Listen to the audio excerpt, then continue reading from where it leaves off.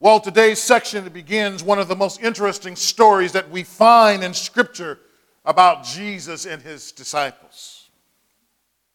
While we already know it's true, nothing can beat his death, burial, and resurrection. Can you say amen? But this is one of the most mystifying of all stories.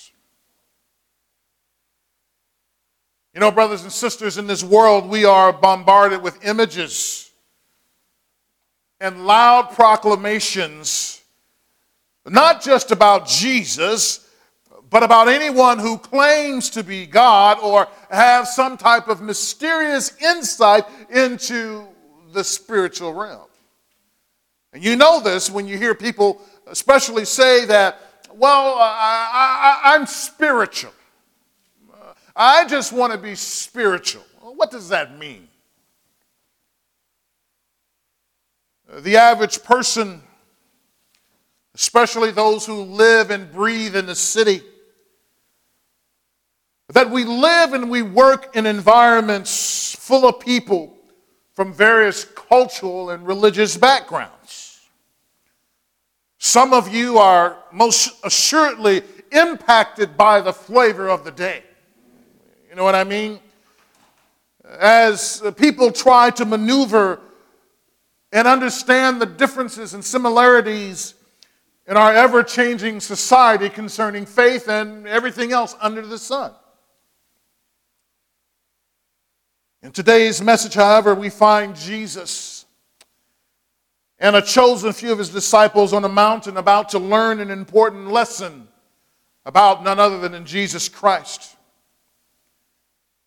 So clarity about Jesus is important in a world full of a multiplicity of ideas. Clarity of Jesus and concerning Jesus is very helpful in our quest to follow him. Please turn with me to Mark chapter 9, beginning in verse 2. And here we find the great opportunity. The great opportunity. Verse 2. And after 6 days, Jesus took with him Peter and James and John and led them up a high mountain by themselves. And he was transfigured before them, and his clothes became radiant, intensely white, as no one on earth could bleach them. And there appeared to them Elijah with Moses. And they were talking, that is, Elijah and Moses, they were talking with Jesus. So Jesus took a few of his disciples up on a mountain with him. And more specifically, our passage tells us that it was Peter, James, and John. Now, this is important to note because we see that there were no other disciples that were selected for this particular ministry. Why wouldn't Jesus, in his quest, in order to grow people to become Christ-like, not invite all of his disciples up on the mountaintop? And the bottom line is that leadership sometimes requires selectivity. Amen? Sometimes you can't take everybody up on the mountaintop because everybody may not even be ready to be on that mountaintop with you. Amen? But nevertheless, it was important to Jesus that just a few select, a small number of people accompany him up on that mountain. Sometimes the idea of leadership, the idea of being selected for leadership can lead to prideful arrogance, as we will see in the next few messages in the next few weeks. So how do we balance leadership within the body of Christ with the priesthood of all believers, right? The idea that Jesus, on the one hand, he only selected 3 and not all. If you know and understand what the priesthood of all believers is, you understand that the Spirit that is in me, if you are a follower of Jesus Christ, that same Spirit is in you as well. If You truly belong to Jesus Christ. So if you are living like hell, then it's very possible that the Spirit of the living God cannot fall afresh on you because you don't know him in the first place. So all those who the Lord selects are those whom he called. Yet our sovereign Lord decided who would go up on the mountaintop. That did not diminish the fact that there are other disciples. Amen? Didn't diminish it, not one iota. But he selected just 3 to go with him. So next, the scripture tells us that Jesus didn't just take them up on a mountain, but took them up what? On a high mountain. Look again. So Jesus didn't just take them up on a mountain, he took them up on a high mountain. So when we see these words, high mountain, in scripture, it typically connotes a special place of vision. Going up a mountain allows you to see what you would not ordinarily see. In fact, in Ezekiel chapter 40, beginning in verse 2, Ezekiel was brought to a high mountain to see the things about the future of the temple. And for that matter, it has to do with the future of Israel itself. And then in Revelation chapter 21, verse 10, the angel in Revelation brought the apostle John up a great and high mountain, it says there, to see the holy city Jerusalem coming down out of heaven from where? From God. In other words, the apostle John couldn't have seen that any other place unless he went up on the high mountain. And in fact, remember even, I think in Luke chapter 4, the fact that the devil even took Jesus up on the pinnacle of the temple. He took him up to a high place so that he can get a vision of all the things that he could actually have.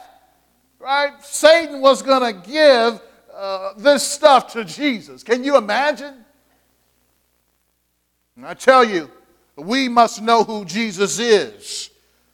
So we must know who Jesus ain't. Amen?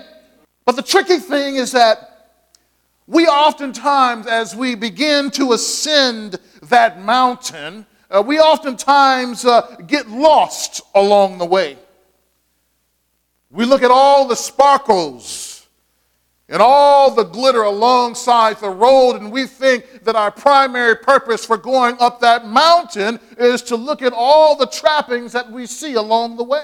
In fact, once we get up to the top of that mountain, what is the first thing? If you've ever been on a mountain, one of the first things that you do when you get up on a mountain is do what? You do what? You look where? Down. That we're not necessarily concerned about that, oh, look, we're here. But one of the first things we do when we get up on a mountain, on a high mountain, we look down. But in this passage, Jesus was in essence saying, the Word of God is telling us that he does not want you to look down, but he wants us to continuously to look up. So without any more deliberation, verse 2 tells us that Jesus, he was transfigured before them. Jesus was transfigured before them. Transfigure is literally a word in the Greek language which simply says to be metamorphosed. And in other words, that Jesus, that he changed right before their eyes. In fact, the word metamorphosis, it means to change completely the nature or the appearance of something. An example most of us are familiar with is the fact that we see how the larvae, how it spins its silk into cocoon, right? We see that, right? And then after a period of time, we know that larva is no longer like that ugly little bug, but that ugly little slug in the cocoon. It turns into a what? A pretty little butterfly or a monarch or whatever it is. If you were very inquisitive like I was as a kid, oftentimes we would go to a certain place in our neighborhood and we would try to find the cocoons. And one of the things we always wanted to do was we wanted to cut it open as kids. So we would run around in our neighborhood trying to see, where is this thing at in its stage? So we'd find a cocoon, and then literally little boys, right? We would take that thing and we would cut it wide open to see what was in there. And then we would hope that if we put it back together, that it would be okay and it would still develop over time. So with Jesus, as we will see, that he's different from a larvae that enters into and spins this web of cocoon around itself. Amen? He's different because once he changes into a butterfly, that's it, right?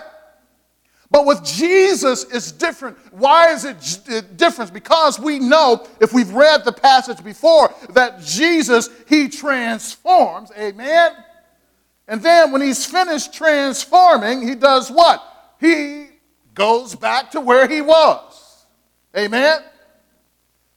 So that's the difference between the metamorphosis of a butterfly and of Jesus. That Jesus, because he is God, he can enter in and enter back out at will. So the transformation of Jesus, what exactly was it? It says here that his clothes became intensely white in verse 3.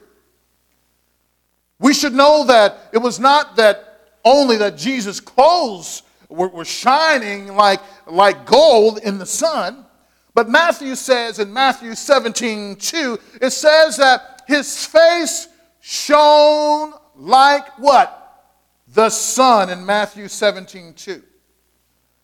While Luke says in Luke 9:29, it says that his face became different and his clothing white and gleaming.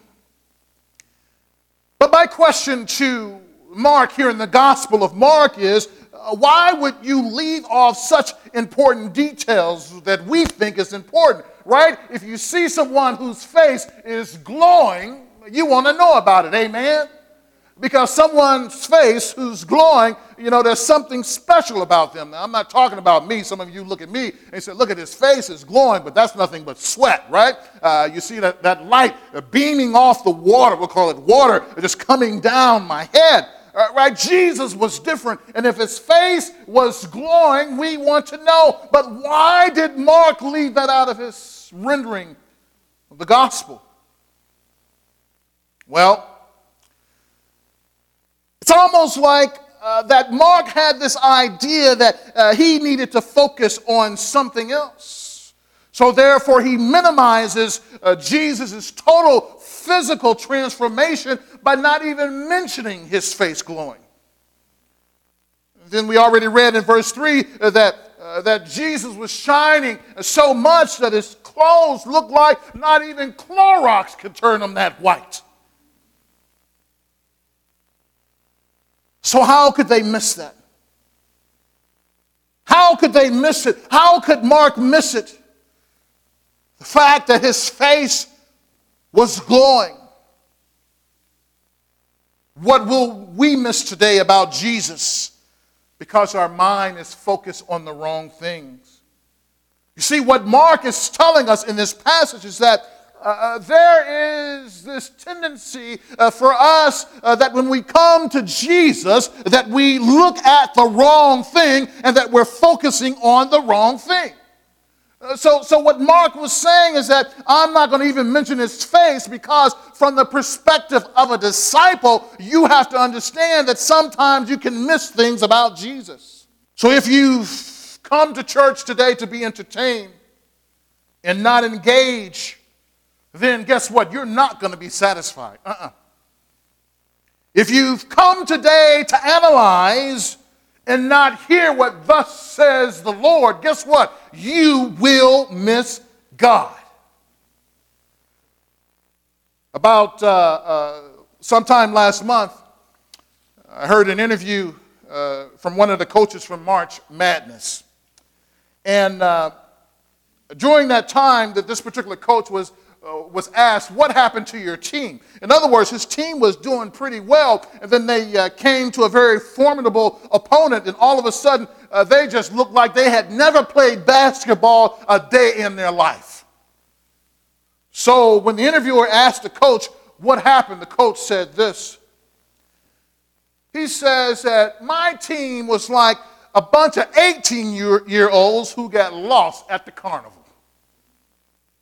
So in other words, with all the glitz and the glamour and all the things that was inherent within March Madness, they started looking at all this other stuff, but they could not focus on the main thing, so they lost miserably.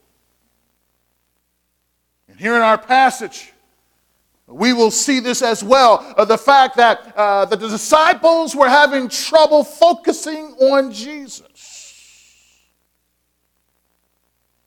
It could be very well that the disciples were focused more on the action and the place of worship than the person of worship. The disciples were probably focused more on the action and the place of worship, more so than the person of worship.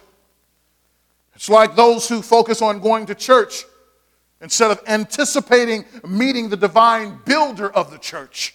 I'm going to church so I can enter into and be deep in my relationship with the Lord. This is why I'm going versus I'm going to a building. Amen. So when we enter in as a church, in fact, this whole building can simply collapse, but the church will remain strong. Amen. The church will not collapse. Amen.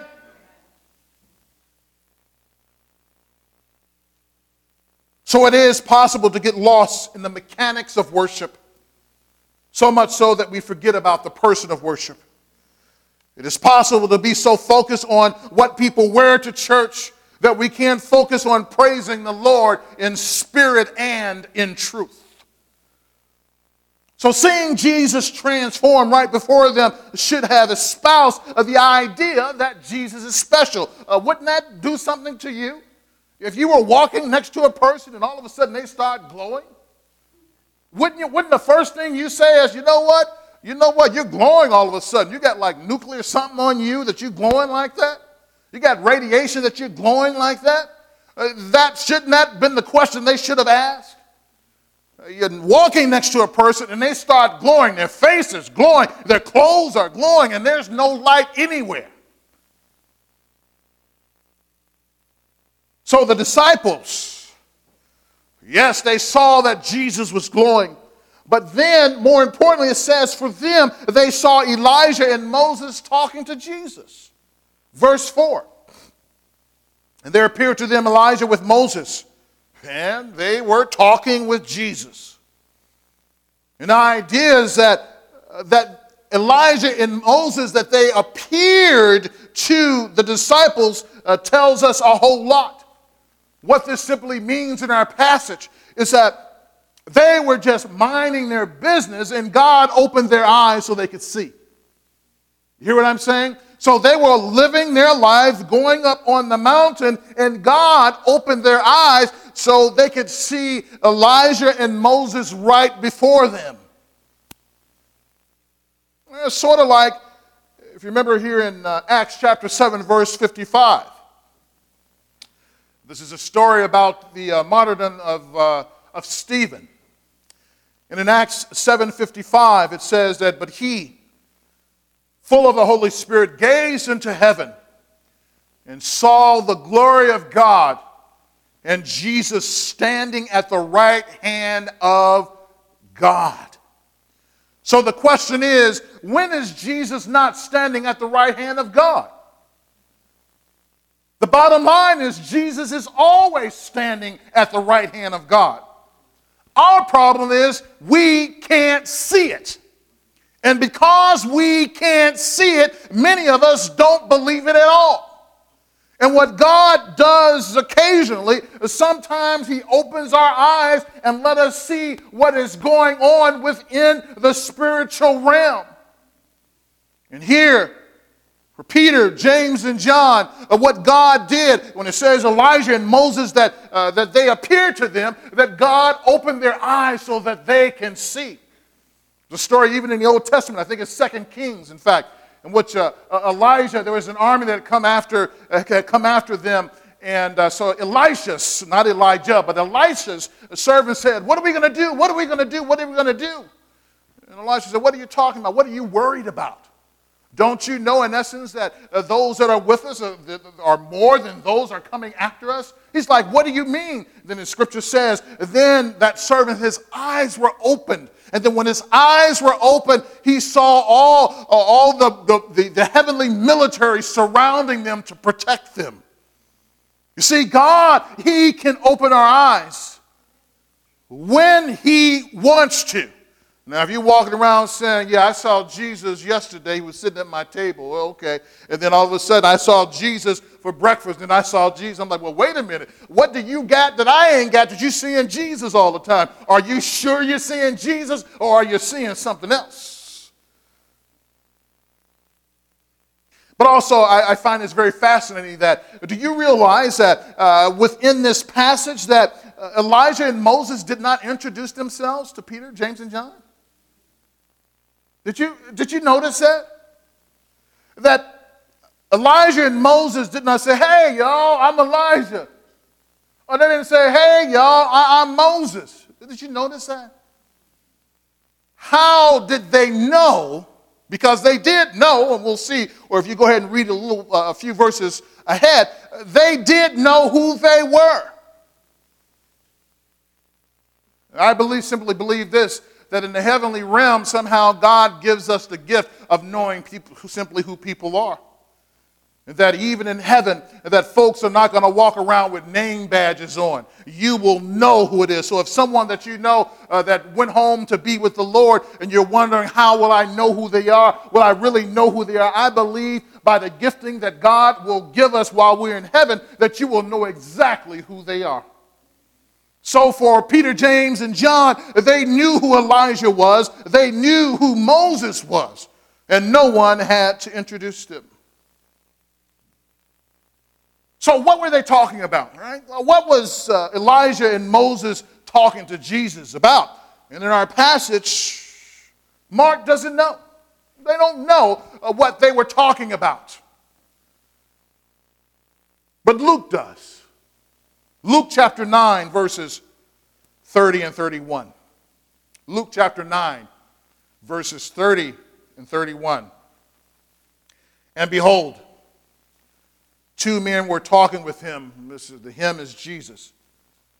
Moses and Elijah, who appeared in glory and spoke of his departure. And then he explains this, which he was about to accomplish at Jerusalem. In other words, we're speaking to the fact that they're about to crucify Jesus Christ. Jesus was having a conversation with Elijah and Moses. You hear that? Jesus was having a conversation with Elijah and Moses about his crucifixion and ultimately his resurrection. So they had always wondered what manner of time and what manner of person would actually come to fulfill all the things they had been saying all this time. And lo and behold, they understood now within the heavenly realm, obviously, God had given them understanding and knowledge. Next, the great misconception. Mark chapter 9, verses 5 and 6. And Peter. Can you say that with me? And Peter. Yeah, say it just like that. And Peter. And Peter said to Jesus, Rabbi, it is good that we are here. Man, that sounds like a good compliment coming. Amen? I would say always be careful when someone comes to you, hey, best friend forever, what's going on? Except if I say it, that you know it's really true. I don't want anything else, right? So Peter, he begins by saying, Rabbi, it is good. What a compliment. It is good that we are here. It's like, wow, Peter gets it. He knows that it's good for him to be there, that God had allowed them to see what he sees and what they saw. Peter said, it is good. This is good. But then he says, let us make 3 tents. One for you, and one for Moses, and one for Elijah. Verse 6 says, for he did not know what to say, for they were terrified. Assessing situations according to human standards can be misguided and greatly misguided. In response to what he saw, Peter wanted to make 3 tents in dedication for Elijah, for Moses, and for Jesus. It's really amazing how slow of heart we can be at times, isn't it? That sometimes that God can give us such great revelation that we end up going off on the deep end, like they used to say. Do people still say that? After seeing all that he has seen and experienced all Jesus has done, Peter was still grasping for straws, trying to figure out who Jesus was. Even after this transformation, Jesus remained a mystery to these disciples. Can you imagine that? I would have at least said that, you know what? There's something special about you, Jesus. Give me more, give me more, give me more understanding. We would have thought that Peter would have finally gotten it after he made that great declaration that you are the Christ, the Son of the living God. This is the great quandary that we find ourselves in. We believe, yet we have great doubts at the same time. So as much as Jesus has done for us, as much as we know that he is God, doubts plague us, and when the pressure is on, we don't know what to do. So we place Jesus on the same plane with everyone else. Well, this speaks directly to our desire of wanting to equalize the religious playing field in the world. Well, I may not be talking to you, but I'm talking to people who really want world peace at any cost. In the mind of Peter, he knew God existed and that Jesus was involved in the plan of God in a major way, especially as Messiah. But his understanding had not yet been opened in a way to give him the confidence of knowing the living Jesus before he was crucified and resurrected from the dead. So Peter, he swayed. This would not be the first time he swayed. He tried to deny Jesus the way of the cross. Remember when he says, no, that will never ever happen to you, after Jesus taught him about the fact that he was going to be convicted, he was going to be tried, he was going to be condemned, and that they would kill him, they would bury him, and then he would rise from the dead on the third day. Remember, Peter said, that's not going to happen to you, Jesus, at all. And what did Jesus tell him? He says, He says, get behind me, Satan, because the things that you're saying, that they are satanically influenced. So know that if Jesus said that to Peter, anyone that tried to deny the fact that Jesus had to go the way of the cross, you better understand that that is a satanic teaching. I'll say it again. Anyone that tries to deny that the fact that Jesus had to go the way of the cross, you better believe that that is a satanic influence teaching. And you better either defend the gospel of Jesus Christ or you better just get out of there. So in this passage, however, Jesus is viewed here in Mark 9 as one of many. And this is the same thinking behind the bumper sticker secular theology, which promotes the idea of coexistence. Have you seen those bumper stickers? Coexist. It has, the religious symbols from different things, including some of them even have satanic symbols within that, and it has the cross at the very end. Well, on the same hand, some truly want world peace. But that peace for them, it comes at the cost of rejecting the truth of Scripture. In order to promote this idea of tolerance, which says all ideas are worth considering and all ideas are just different paths or different way up the mountain to God, they must reject Jesus. Because Jesus, he says what? If you say that Jesus is one of many, but Jesus on the other hand says what? I am what? In John 14:6, he says what? I am the way. He says, I am the truth, and I am the light. He says no one can get to the Father. No one can get to God except by me. So how can there be many ways up the mountain to God? So if you say that every religious ideology is true, you instantly deny the ideology of Jesus Christ and the history, the fact that he actually lived and that he was there. You deny it and you pull it down and you said, no, no, no, no, no. You can't have it both ways, brothers and sisters. Either this statement by Jesus is true or it's not. Either Jesus told the truth or Jesus, he lied. Which one is it? What are you calling Jesus today? Are you calling Jesus a truth teller or are you calling him a liar?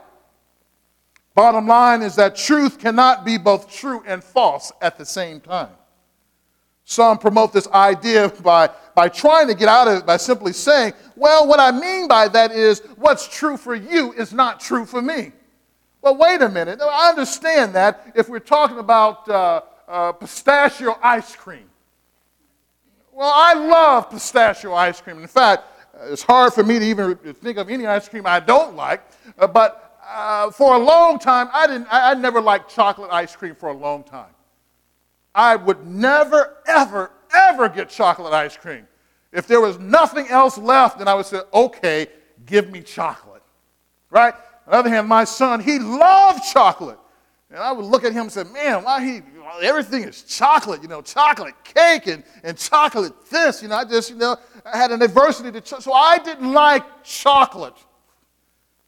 So it's okay. The idea of what's true for you is not true for me. It works with ice cream. The idea of what's true for you and what's true for me, it works whether or not if you like peanuts. It works whether or not if you like a 1971 Cadillac. Or if you like instead an older Thunderbird, right? That's okay with opinions about things. Either God exists or he doesn't. Either Jesus walked this earth or he didn't. Either they crucified our Lord or they didn't. Either he rose from the dead or he didn't. It happened and it didn't happen does not work in the real world. Amen? Yes and no concerning the truth only works in the nonsensical imagination of a person who is trying to dodge the truth. They don't want to be judged and held in contempt by God for immorality and plain old everyday sin. But I tell you, the proof is in the crucifixion. The proof is in the burial. The proof is in the resurrection. So while in no way did Peter promote another God, he did, however, endorse by wanting to put up 3 different tents or tabernacles in some translations, the fact that Jesus has his equal playing amongst others. So by saying that he would put up a tent even for Elijah and even for Moses, that he demoted the worship status of Jesus down to their level. No, Peter was not cast down to hell for that. Neither was he kicked out of Jesus' discipleship program because he said what he said. But he did need correcting because heresy can never be ignored, even when there's a simple misunderstanding. The great clarification. The great clarification. Mark chapter 9, verse 7. And a cloud overshadowed them, and a voice came out of the cloud. This is my beloved Son. Listen to him. And suddenly looking around, they no longer saw anyone with them but Jesus only. And as they were coming down the mountain, he charged them to tell no one what they had seen until the Son of Man had risen from the dead. Bottom line, brothers and sisters, when all the smoke clears, Jesus stands alone. When all the smoke clears, Jesus stands alone. Look at verse 8. And suddenly looking around, they no longer saw anyone with them but who? but Jesus. So a cloud envelops them, and God, he speaks. And again, we see this very often in Scripture as well, that when one goes up on the mountain, that oftentimes that God, he appears, and his voice is heard oftentimes within a cloud. So God the Father within this cloud and his voice, he singles Jesus Christ out of all the others as he acknowledges him.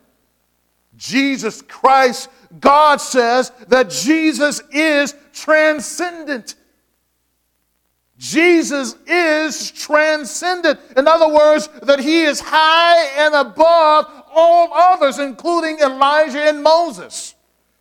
Some scholars say that they believe what Moses and Elijah represent. They represent the law and they represent the prophets. They represent the fact that the law and the prophets would speak about Jesus Christ and that he came to fulfill them both. But Jesus Christ is transcendent. Again, this means to be far above anything that we could imagine or even think. And this is what it means to be God. If you're going to be God, you must be high and lifted up above all other things. And now this is the second time in the Gospels that we hear God the Father speak in recognizing Jesus, his Son. Remember, the first time was at Jesus' baptism. And as with the first time, this instance singles Jesus out from among all others. Surely, John the Baptist, he had baptized many people, had he not? He had baptized scores of people, but the voice of God, it only came to recognize Jesus Christ. So here in Mark chapter 9, as they're up on the mountain, and then there was a choice between Jesus and Elijah and also Moses, that God selects Jesus Christ. He singles him out as being his beloved Son, and then he just didn't single him out. He says, do what? He says, this is my beloved Son, and then the next command was to do what? Oh, let's try it again. Let's try it again. See, God does not just simply single Jesus Christ out. He also gives a command within that voice. He says, this is my beloved Son. And then the command he says concerning Jesus is to do what? Listen to him. Have you heard the voice of Jesus Christ, or are you still playing games?